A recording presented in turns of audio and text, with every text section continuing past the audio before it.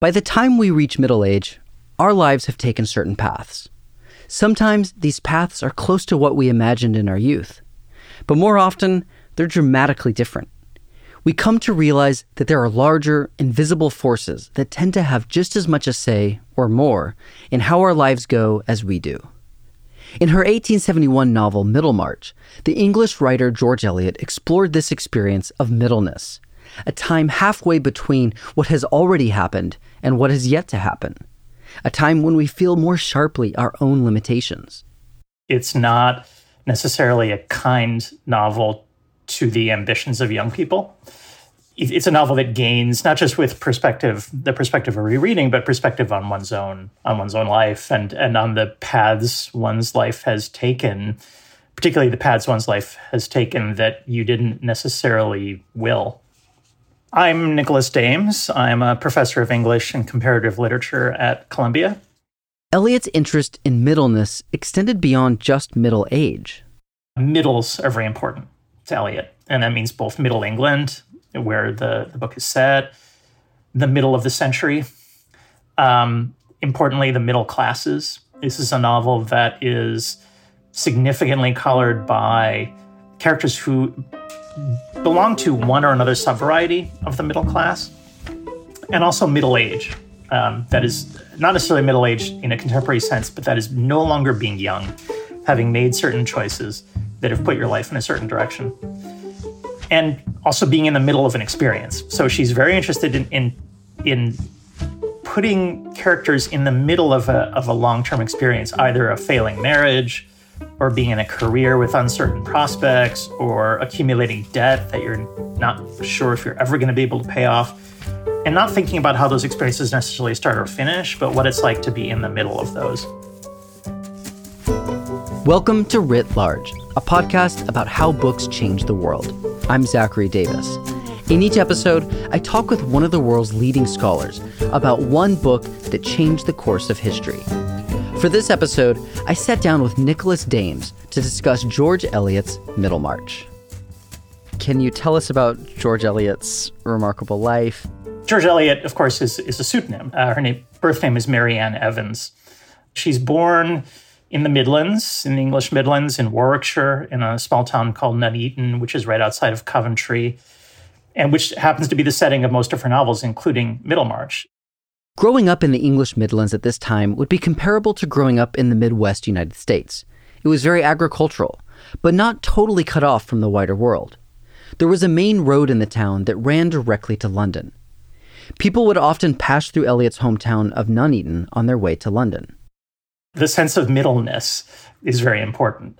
The sense of being at the heart of national imaginary, I think, is also important. But and being slightly distant from metropolitan centers, in Eliot's case, London, but where an ambition would take you to those metropolitan centers. If you were a particularly ambitious person, you'd want to leave. Eliot was in the middle in another way, too. She grew up in the middle class. She's the third and youngest child of Robert Evans, who is a land agent or estate agent for a wealthy family, the Newdigate family. And a estate agent is somebody who collects rents on behalf of the landlord, maintains the land, does some surveying. Evans was a former carpenter. And this is kind of like intermediate position between the estate owners and the tenant farmers. And it gave Eliot a perspective on sort of both of those worlds because her father is constantly shuttling between those two. Eliot was raised in a very religious Anglican household. She attended various girls' schools where she studied things like French, music, and geography. You could also call her, I suppose, an autodidact because through her father, she had the run of the Newdigate family library in the Great House and therefore read a lot, but at a very young age. After 16, in fact, she was then quite progressively by her father allowed a tutor. And it's from a tutor who she learned German, among other things, which became very important in her eventual intellectual development. Where does the next phase of her life take her? The next phase of her life is her decision to detach herself from Christianity. largely through the reading, she detaches herself from it and actually gives up Christianity. At the age of 21, she announces she will no longer be accompanying her father to church. And this led to a rift, very serious rift with her father that only her brother Isaac's intercession helped heal. They worked out a deal whereby she would accompany her father to church but not take communion, which seemed to work for both parties. But that detachment from Christianity ultimately leads her into a circle of wealthy, influential, free-thinking radicals in Coventry, this couple, Charles and Cara Bray, who are the sort of center of that circle. And Bray actually arranges to have some of Eliot's early writing published, some reviews of books. And it also connects her in ways that then allow her to take up the job of translating from the German. And she begins to translate the work of major humanist figures from the German. David Strauss, whose book, The Life of Jesus, she translates, and then Ludwig Feuerbach's Essence of Christianity. And these are books that are, it would have been known as the higher criticism, that is, books that think about Christianity as a historical phenomenon, but not as revealed religious truth.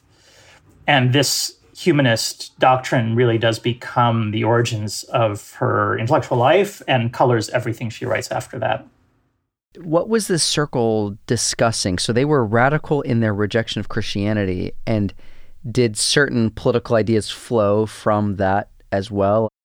I mean, I think we would now call that circle in Coventry left-wing. We would now say that dispensing with Christianity as the central pillar of national life or political life had certain consequences for them. It had consequences about the suffrage. It had consequences about democratic representation, certainly the separation between church and state.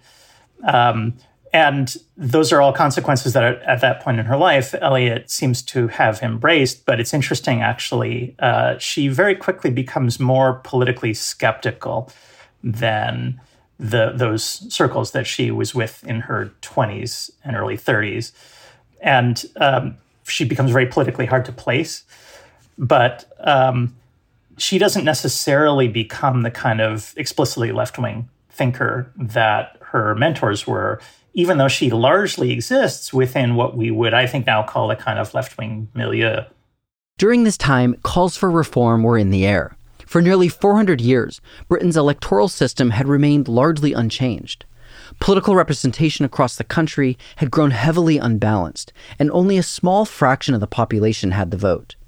Riots periodically broke out, and in 1832, the British government passed the Great Reform Act to try to resolve the crisis. The Great Reform Act redistributed some seats in Parliament and did marginally increase the size of the electorate. But even with these changes, the voting class was still a small percentage of the country's entire population. Many remained unsatisfied, and organizations such as the Reform League rose up demanding universal male suffrage. In 1867, they achieved most of their goals when Parliament introduced the Second Reform Act. And the Second Reform Act doubled the electorate. It essentially gave the vote to the urban male working class. And that somewhat reduced the power of the landed gentry, but it was very far still from universal male suffrage, let alone the vote being extended to women. But it was a shift, and it accentuated, I think, the sense among a lot of observers that the social underpinnings of British society were changing and shifting ever more decisively to cities. And so it's in the process of kind of living through the Second Reform Act, she begins to think back to the First Reform Act, which was the first in centuries, the attempt to redistribute political representation because of all the major demographic shifts that had happened in Britain in the intervening period. Now, the other major thing, of course, is that process of reform to the British Constitution and to the British electorate is slow, and each time is felt to be both kind of too radical and unsatisfactory, and it happens through legislation, and everyone has their eyes on the continent. In the mid-19th century, revolutions erupted all over mainland Europe. In France, Germany, Italy, and the Austrian Empire, people were revolting against the monarchy in what would later become known as the Revolutions of 1848. But those revolutions didn't spread to Britain. And so I think one of the questions that Eliot had certainly in the late 1860s, but I would say actually at any point after 1848, is why isn't there any revolutionary force in British society? Why didn't the revolution happen in Britain the way it had in essentially every other European nation? And that is a question that divides thought. Some people thinking this is the kind of unique genius of British political life, that it prevented those acts, and some thinking actually, and continued to think this well into the 20th century, that it was actually the unique and somewhat damaging stubbornness of British political life, its enduring conservatism that was impervious to revolution. And Eliot is of many minds about this, but that I think that comparison to the continent and the revolutionary energy, which is really lacking in the Britain of her life, is very important. Even though Britain didn't experience the revolutions of 1848, this was still a time of radical cultural change in the kingdom. The Industrial Revolution was transforming the economy and nearly every area of social life. It was a shift from what later 19th century sociologists would call community, the idea of these relatively stable, tight-knit, small social units moving to what would become society, right? A society made up of individuals that have no intimate connection with one another, no daily connection with each other, but that are actually simply brought together on the basis of an economy, of a kind of cash nexus, by their occupation, and also by technology. I mean, the major shift that is just apparent in Middlemarch, and is one of the reasons she sets it back when she does, is the appearance of the railroads for the first time, which began to infiltrate the countryside in the early 1830s. By the time Eliot's writing Middlemarch, right, the railroad is the dominant technological fact of British life. But she is thinking back to its early days and thinking back to what is both gained and lost in its transition from something like community to something like a more alienated society. And that involves urbanization, but it even happens in smaller towns, right? It even begins to alter the fabric of life in smaller towns, which is actually her interest, not in the city, but in how this changes even quasi-rural life. When did she make the decision, to be a writer full-time, and how did the rest of her career unfold? It happens largely as a result of her father's death. And so in her early 30s, she sets out for London to become a writer, to enter intellectual life. And, a tremendously courageous act, and one that actually was successful. So she immediately becomes the assistant editor of a magazine called the Westminster Review. And we would probably now call this a kind of left-wing intellectual journal. In her 30s, she's an editor. She's a writer of nonfiction, but primarily an editor. She turns to fiction in her late 30s, actually. So she's always an inspiration for writers who start a little bit later in life, but is an immediate success. And it's in the process of turning to fiction that she takes up the pen name George Eliot, and a name that, her published fiction would go by until her death, and still does, actually, right? So one of the sort of unusual traits is that we still use that pseudonym in ways we don't for other 19th century writers who used pseudonyms. Eliot likely chose her pen name as a tribute to the French novelist Amandine Dupin, whose pen name was George Sand.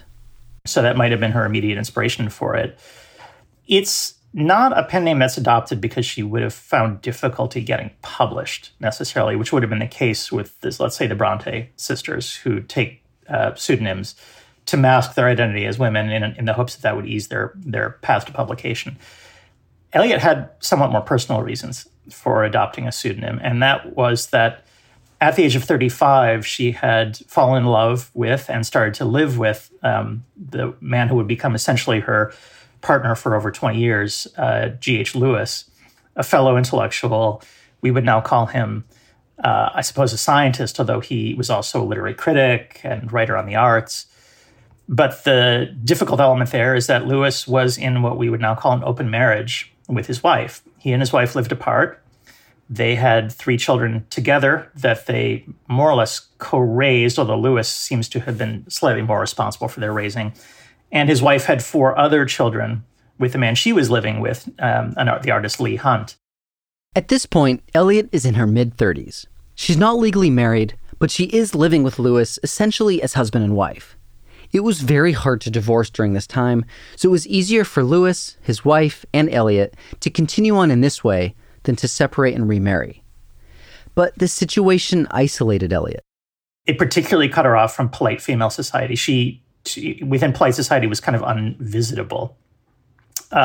She certainly considered it a marriage. She called Lewis her husband. She even legally changed her name to Mary Ann Evans Lewis, and she referred to herself and others referred to her as Mrs. Lewis, and Lewis's children even called her, their name for her was Mutter, the German word for mother. But this was nonetheless a scandal. And I think in part to detach herself from that scandal, both for her own behalf and on behalf of the publishers who'd be publishing her work, she adopts the pseudonym. Despite the difficulties of this arrangement, it was nonetheless a very fulfilling time for Elliot and Lewis. They were a sort of intellectual powerhouse. I mean, Lewis is a physiologist, a comparative anatomist, and we have stories about the two of them working in adjoining rooms where Lewis is dissecting frogs in one room, and in the next room, Elliot's writing her fiction, and in the middle of the day, they would compare notes, and they'd read each other's work, certainly, and in fact, Elliot probably helped Lewis with a lot of his scientific work, including probably writing whole passages for him. And he had a lot of comment to make on her fiction and was really responsible for getting her to write it in the first place. So, it was tremendously intellectually nourishing for both of them. So she found immediate success even with this later start. Did that success lead to financial success? Were people just dying to get her latest novel? Yes, she was not only an immediate success, but remarkably financially successful with her work. In fact, one of the very rare cases in Victorian Britain of a writer who did have financial success with her work. Elliot was also heavily influenced by Charles Darwin's theory of evolution. So The Origin of Species comes out in 1859, and throughout the 1860s, leading up to her starting work on Middlemarch, it's one of the truly major intellectual influences on her because it fundamentally altered her sense of how change happens. So Darwin's was a very persuasive model of how change operates through the aggregation of countless small, maybe even unintended effects, well beyond the power of any single entity or any particular agency. And so Eliot starts thinking seriously about how that account of species evolution would have to change how we tell purely human stories, stories about communities and their changes over a period of time, and perhaps even stories about a nation and its change. And it does make her a bit more of a skeptic about attempts toward wholesale change in social arrangements. It puts her in that sense a little bit more, the word I'm tempted to use is something like conservative, but I don't mean that necessarily in a contemporary sense. I mean literally in the sense of conserving, of being careful about the pace of change, of worrying about the effects of change that is too rapid over too short a period of time. And it is something she's playing with throughout the 1860s, and I think Middlemarch is her way of constructing a story in a world whose principles of change look much more like Darwin's evolution than they do anything like revolution, I suppose. What does the title Middlemarch mean? So Middlemarch is a really interesting title and peculiar for its moment because it's neither an abstraction like Pride and Prejudice or Sense and Sensibility, nor is it a name like, Jane Eyre or David Copperfield. It's a town. It's the town around which most of the action of the novel occurs, but it's also a title with some symbolic echoes. For a novel this big, as hard as it is, could you try to tell listeners, what is it broadly about? What is the story? It's set in the English Midlands from 1829 to 1832. So those are the years of the First Reform Act. Those are the years when the railways are first coming into the Midlands. It's just before Victoria takes the throne in 1837. So it's within, probably for many of her readers, it's in their childhood, 40 years past. She starts writing the novel as actually two separate novels. There's a novel called Middlemarch she's writing, which is more centered on the folks who live in town, who are more securely middle class. And there's a second novel she starts writing called Miss Brooke, which is about the county families, the slightly more quasi-aristocratic, or the families from the gentry that exist in the surrounding areas around the town. She's writing these simultaneously, thinking of them as independent units, and kind of runs into a dead end with both of them, and then has this sort of eureka moment in 1869 where she thinks, what if I put them together? What if I actually suture them together? And so that's the work that she does throughout 1870s, actually knitting these things together, rewriting them entirely to make them one connected story. The connected story is made up of 4 independent strands that eventually come together. So the first strand is where the novel begins, with a young woman named Dorothea Brooke, who's fairly wealthy, beautiful in a sort of inwardly directed, intense way. Eliot actually calls her ardent. That's her favorite adjective for Dorothea, who's passionately interested in what we might now call social justice. She lives with her uncle and desires something to which she can dedicate her life. And very quickly, as the novel begins, she meets an older clergyman and scholar named Casaubon, who will in short order propose marriage to her, and it's a marriage everyone around her cannot endorse. There's a disproportion of age. Casaubon is not exactly prepossessing as a person, and so it's not a love match, but in a typically passionate way, Dorothea has imagined Casaubon as this passport to a world of ideas and high ideals, and thinks of herself as a potential helpmeet in his work. He's a researcher in comparative mythology, and as a way to educate herself and give her life a kind of purpose. But both the reader and other characters know this marriage does not seem very promising. The second strand is more involved with the town, and that's that a character who's a young doctor and medical researcher named Tertius Lydgate has just arrived in town full of plans to take this small but bustling Midlands town and make it the base for a renewal of medical science, both research into the fundamentals of human tissue and practical matters, like he wants to build a hospital for fever patients, particularly for patients suffering from cholera. So it's not just pure research, but it's also applied research. But he very quickly meets the daughter of the town mayor, who's a very conventionally pretty young woman who's looking for a way to escape the tradesman's milieu of her family. And like the first strand, this marriage also seems unpromising. The third strand is the mayor's son, Fred Vincy, the brother of the woman who will marry Lydgate, who's smart and somewhat feckless. He's a Cambridge undergraduate who's fast getting himself into debt. He has hopes of an inheritance that he thinks are going to solve his problems, but it's not at all certain he's going to actually get that inheritance. He's been attached since he was a child to a woman named Mary Garth, who's smart, somewhat plain, witty, and maybe even acerbic at times, and is the daughter of a local estate agent that is very close to Eliot herself. And very quickly, he actually defaults on a debt which had been co-signed by Mary's father and plunges Mary's family into financial difficulties. And then lastly, there's this figure Bulstrode, who's the town banker, who's an evangelical, a sort of strenuous evangelical who thinks he's a tool of God's design on earth. But he has a mysterious past. He is funding the construction of this fever hospital and takes on Lydgate as essentially his medical advisor in the construction of this hospital. But very quickly, his whereabouts are discovered by a figure from his past, and he finds himself being blackmailed. So those are the complications with which the novel starts, which are both somewhat independent from each other, but as the novel proceeds, get ever more tightly bound up with each other as we go on. Each of these threads is centered around the question of who gets to stay in this town, Middlemarch, and who is forced to leave. Who's sort of expelled by this area? Who gets to remain? Because this is in some sense a Darwinian question, right? It's in other words, how is this place called Middlemarch going to reproduce itself? And who are going to be the people who reproduce it? And with the exception of Fred Vincy and Mary Garth, all the other characters I just mentioned find themselves having to leave by the novel's end. Now, some of them leave for fates that we might think are not necessarily disastrous. Others, in some cases, when after his exposure, for instance, Bulstrode leaves we don't actually know what happens to him. He's an older man by that point, and we hear nothing more of him. But it is a question of do you get to stay here or not?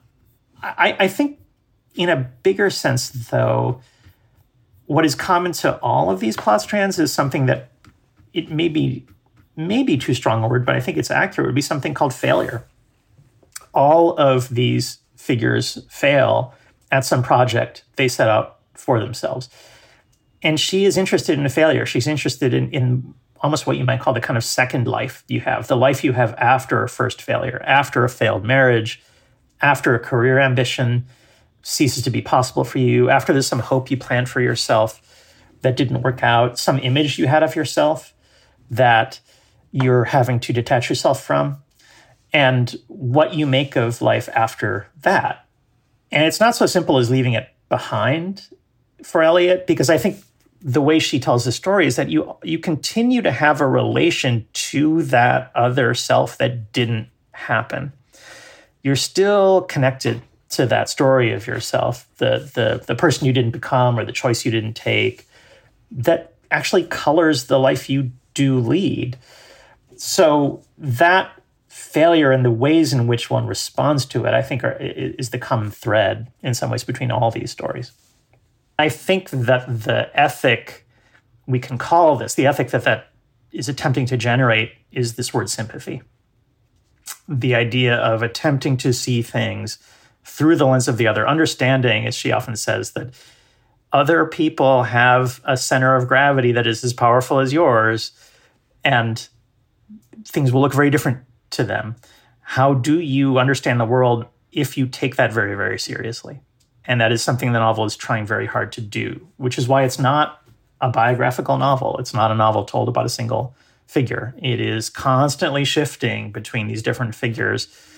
And so it rejects the idea of a single version of events that could account for even this relatively small town and what happens within it in a relatively small amount of time, which is a little over 2 years.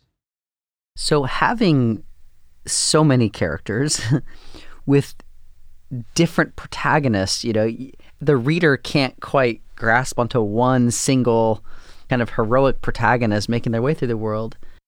So every character this novel has, or certainly the more important characters in the novel, has a project. They have an ambition. And that ambition, in one way or another, gets frustrated in the course of the novel. But one really key thing about Eliot is the way in which she complicates, and is really intentionally trying to complicate the ways in which we might know the world once we have to take others into account in a profound way. And one way that gets complicated by Eliot is I would say, it's the question of how much knowledge is too much knowledge of someone else. It's not so simple in Eliot as to say that the more you know someone, the more you understand them, and the more you understand the world. Actually, it's possible to know too much.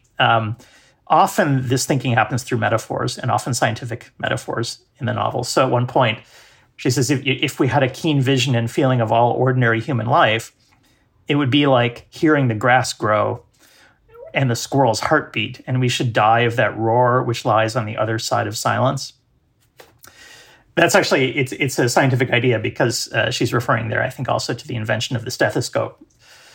But the idea that you might actually become too sensitive and take in too much information too soon and actually prevent yourself from grasping anything around you. It might be traumatic. The other question that she has is, a related question would be something like, how close is too close? What's the right proximity or distance from a phenomenon or a person to understand them? And she is continually modulating between metaphors about microscopes and metaphors about telescopes to show us that, in fact, we always need to be moving our perspectives back and forth. We always need to be both trying to get a little closer and also trying to pull back from someone or something to understand them. But it's not so simple as saying you just need to get closer. You just need to understand ever more intimately, because that might, in its own way, blind you. There might be things you're not seeing. So this is part of what makes the novel so complicated, is that she does not have a single recipe to offer.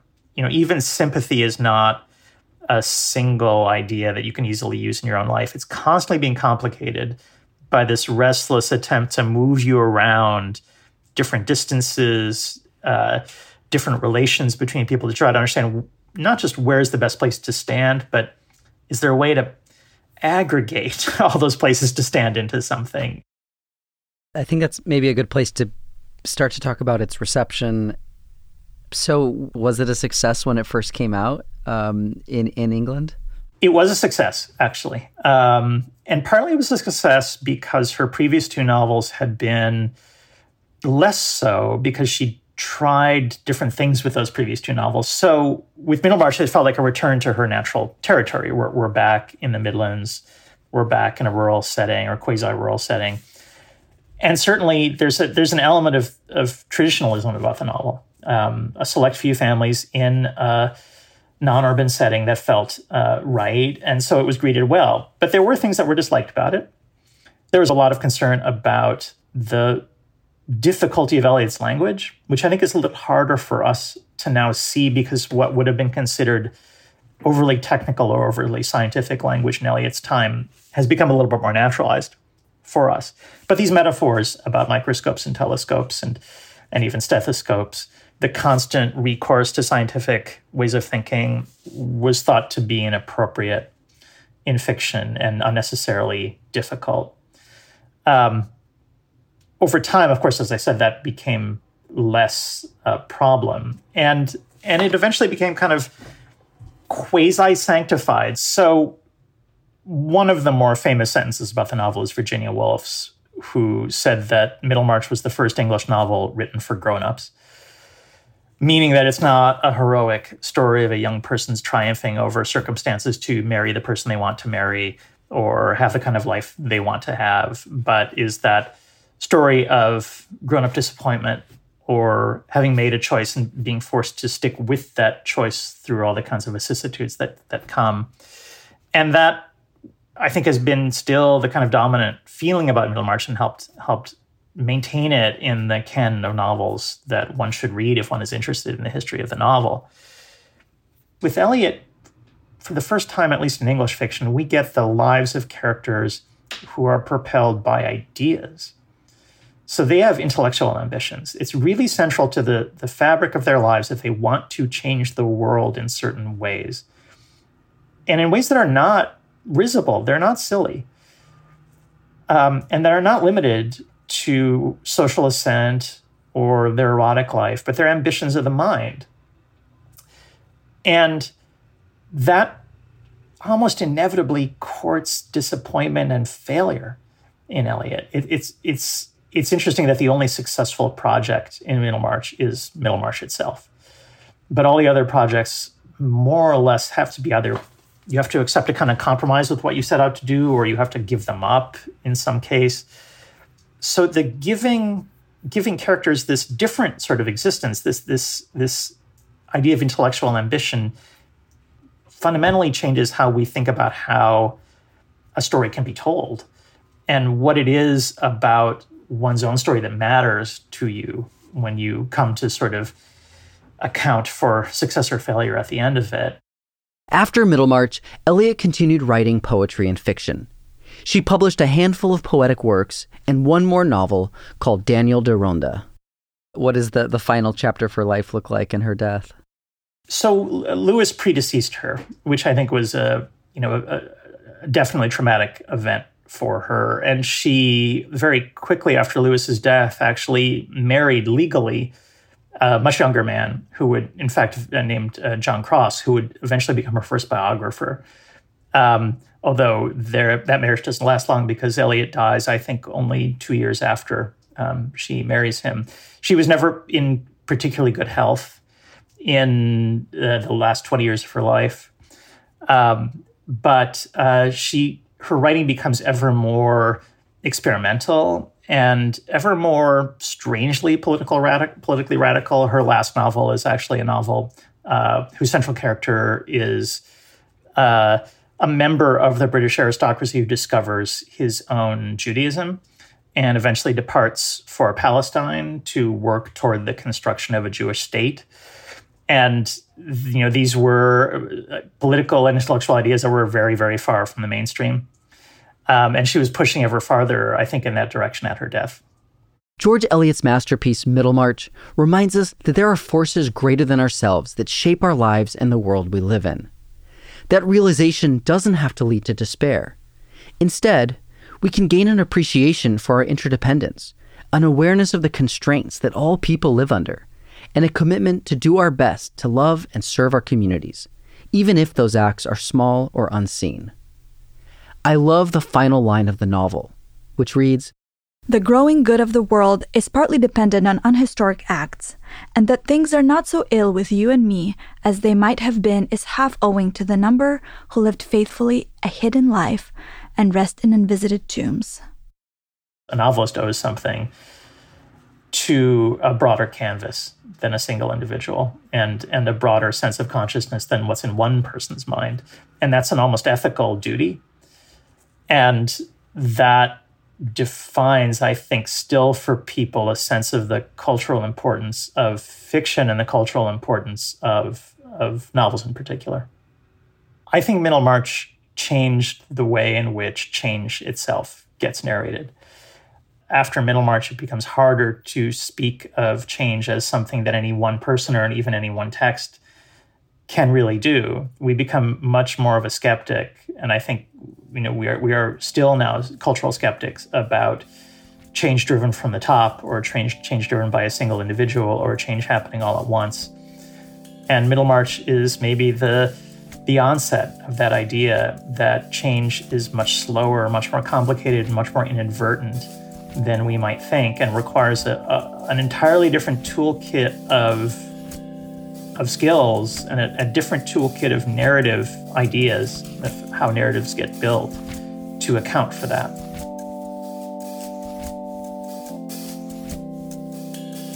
Writ Large is produced by Jack Pombriant, Liza French, and me, Zachary Davis. Script editing is by Galen Beebe. We get help from Farron Dew. Our theme song is by Ian Koss, and our branding is by Dan Pecci. We're a member of LitHub Radio. Writ Large is a Lyceum original production. You can find us on our website, writlarge.fm. There, you'll find transcripts, links to the books we discussed, and more information about today's guest. Thanks for listening. See you next time.